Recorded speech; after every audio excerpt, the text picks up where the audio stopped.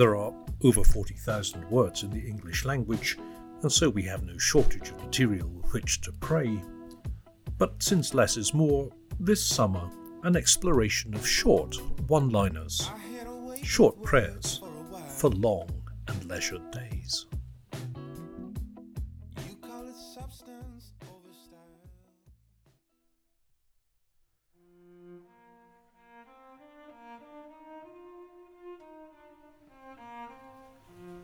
Give us this day our daily discovery.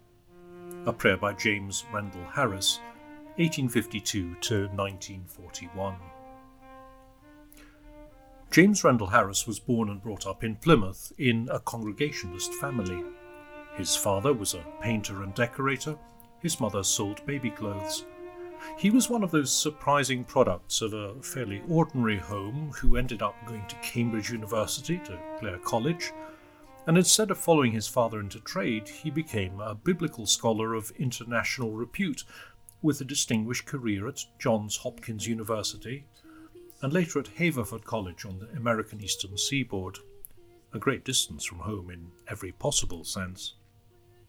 He was also a Quaker, a member of the Society of Friends, and this through marriage in 1880 to Helen Balkwill, a lifelong Quaker from Plymouth in England who had converted her husband.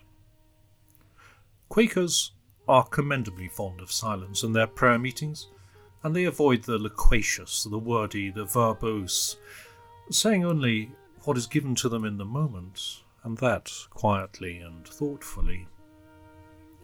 Give us this day, Jesus taught us to pray, and, according to the evangelists, it is our daily bread that we should pray for, an expression of our dependency on God for all that He sustains us.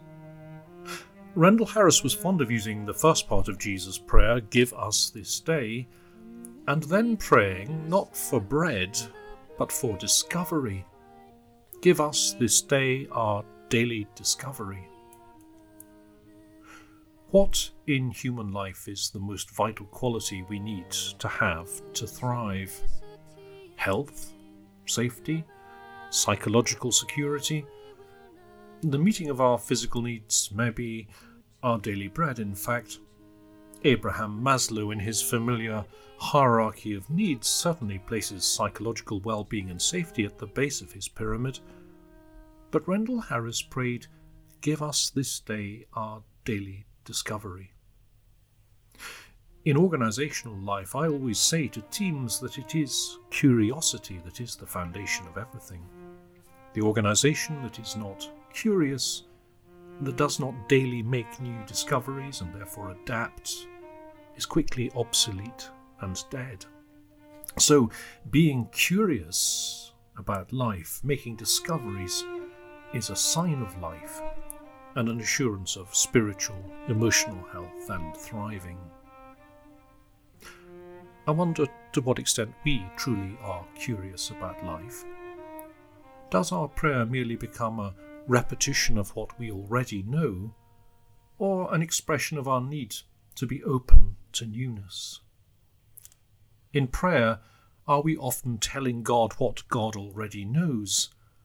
Or is our prayer life the place where we ask God to make us open and curious in His astounding universe? Our daily bread, yes, but give us this day our daily discovery too.